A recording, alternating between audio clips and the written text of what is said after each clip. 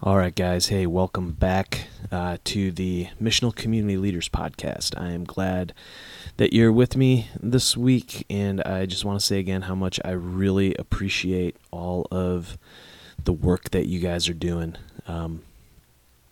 Boy, we could not do what we do without you, and I am just absolutely beyond grateful.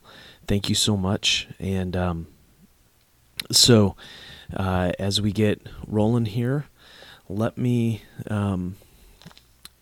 just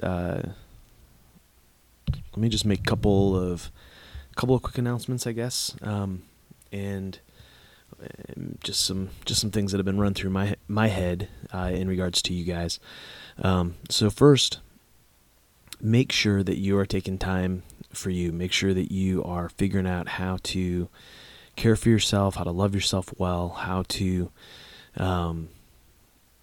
be patient with yourself, how to extend grace to yourself, because it is way, way, way too easy just to kind of have things get away from you, and all of a sudden you find yourself in a place where you are wore out, exhausted, and you have nothing left to give. So if that means that you need to take a break, if that means that you need to shut off the Zoom, that you need to not be a part of every single online virtual gathering that comes across your spectrum, then I would encourage you to say no to some things. And and that's okay, right? Not only is that okay, it's probably one of the most important things that you can do, and that is to say no and to have those boundaries. And even in your professional lives, there may be times where you need to tell people that you can't meet right now. It's okay. And it turns out that having boundaries in our professional lives is probably one of the most important things that we can do as human beings. And so make sure that you're taking care of yourself, and realize that you're deeply loved, and that there is really nothing that you can do that is going to make people love you more, make people love you less. The people who don't like you professionally are going to not like you professionally no matter what you do. The people who like you, love you, care about you, they are going to like you, love you, care about you no matter what you do. So I know for many of us that's hard to accept, that's hard to embrace, that's hard to really believe, but it is absolutely 100% true. So please be taking care of yourself and doing what you need to do so that you have something left to give. So I kind of wanted to throw that out and just really ask you what are some of the things that you're doing for self-care, and I want you to jot them down. Maybe just shoot me a message, and that way I can just be praying for you as you're walking through those things. Doubt on Tap is continuing to roll Tuesday nights, 8:00. So if that's something that you are into, please join us. But also don't feel like you are compelled to. You do not have to do that. Wednesday nights, it's really fun right now. One of the folks who are good friends of some of us, and is a Doubt on Tap guy, Brian Coker. He has asked me to work with him in kind of doing this weekly trivia night, and it's a lot of fun. It's laid back, it's chill. We do a Zoom thing, and he plays music and asks trivia questions, and I don't have to plan it other than really just kind of show up and run the Zoom and that kind of thing, which is really, really fun for me. So we got that going on Wednesday nights. The Todd, I know, has been doing some more happy hour hangouts. He took a little break, which was really good and really wise. And and he's been doing some again this week, which is fun. Missional communities will continue to be on Zoom, as you know, at least for the next little while here, 7 o'clock Sunday nights. And, gosh, I think that's really kind of it. We are continuing our Songs and Sayings, Words for the Journey series, and I was going to go with Psalm chapter 2 this week, but changed up, really kind of based on last week's, engagement on Psalm chapter 1.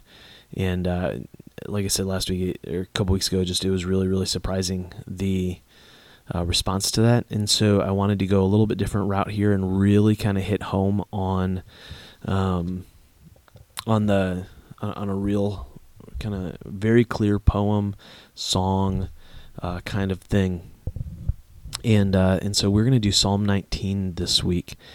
And so let me pull up my notes here.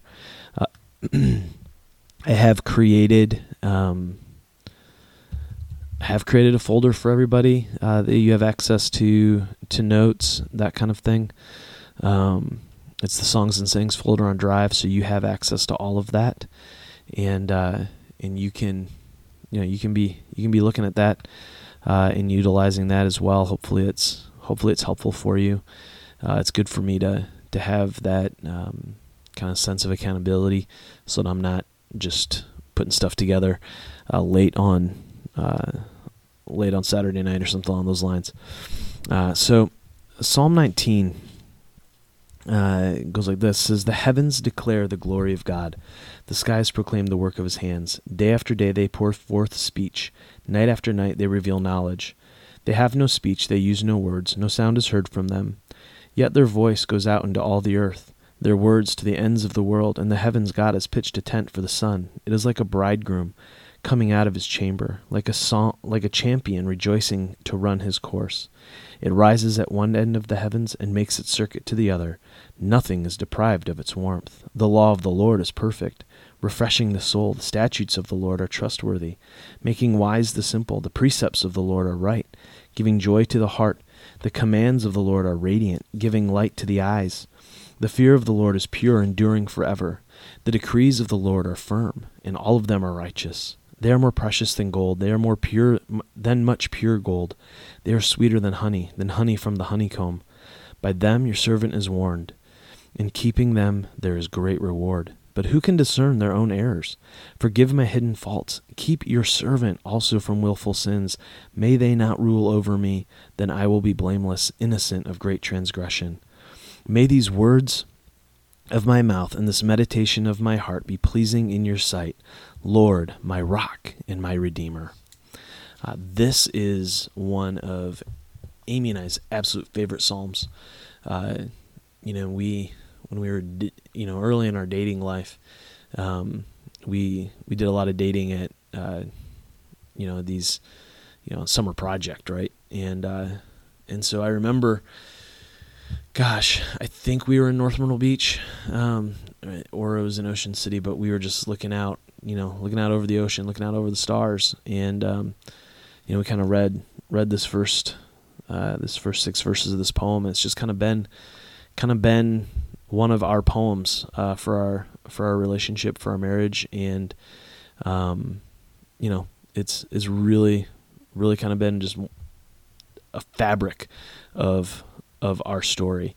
What we see here, just kind of where I'm going with this, the fallen condition that I'm going with is we think we know ourselves. I think one of the things that this poem does is it really opens our eyes to the reality that that we don't know ourselves as well as we think we do. And there's that little line that David says there, right in verse 12. But who can discern their own errors? Forgive my hidden faults. Like, there is just this sense in light of God's creation, in light of the scriptures, in light of God's self-revelation, we are just not as as great as we think we are, we don't have this sense of inner knowledge that we think we do. And so while we think we know ourselves super well, the reality is that we don't have this totally clear, perfect self-awareness that we think we do. And oftentimes when we get out into creation, or when we really open ourselves to the scriptures, what happens is those deep inner parts of us get revealed, and we begin to gain insight into who we are in our own imperfections, our own fallenness, and the thing is, this can leave us in a place of heartache, of great frustration. We can leave these kinds of interactions with the creation or with the scriptures with loads of shame and guilt. And yet what we see throughout this psalm is the opposite. And this is the Christ's redemptive purpose, I think, in this poem, is that God in his grace protects us from us. Right? There is grace that is flowing throughout this psalm, whether it's the sun whose warmth is not hidden from anybody, right? Verse 6, he's talking about the sun. He says, it rises at one end of the heavens and makes its circuit to the other. Nothing is deprived of its warmth. That's just, what a beautiful picture that is. That the warmth of the sun is not held back from anyone. In creation, we see God's grace, his overwhelming grace to all things, to his whole creation, and it is beautiful. And then you have the scriptures, right? The special revelation of God is what we call it in the theological world. But we see that it's refreshing. It makes us wise. It gives joy to the heart. It gives light to the eyes. And then in verse 9, we get this whole fear of the Lord enduring for everything. There is this this reality that when we come face to face with God and we are able to humble ourselves before him in awe and reverence, there is just a purity there, right? Can you remember a time when when you've been out in creation, maybe even with a Bible with you, and you kind of have this both and there's just a purity. There's just a purity of those moments.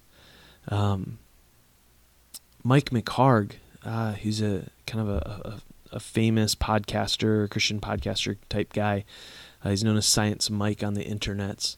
But he in his book, Finding God in the Waves, there is this. He describes this moment, this divine moment that he comes face to face with God in a sense, as he's watching the waves crash from the ocean. And there is just a purity in those times and in those moments, and we get a sense of that.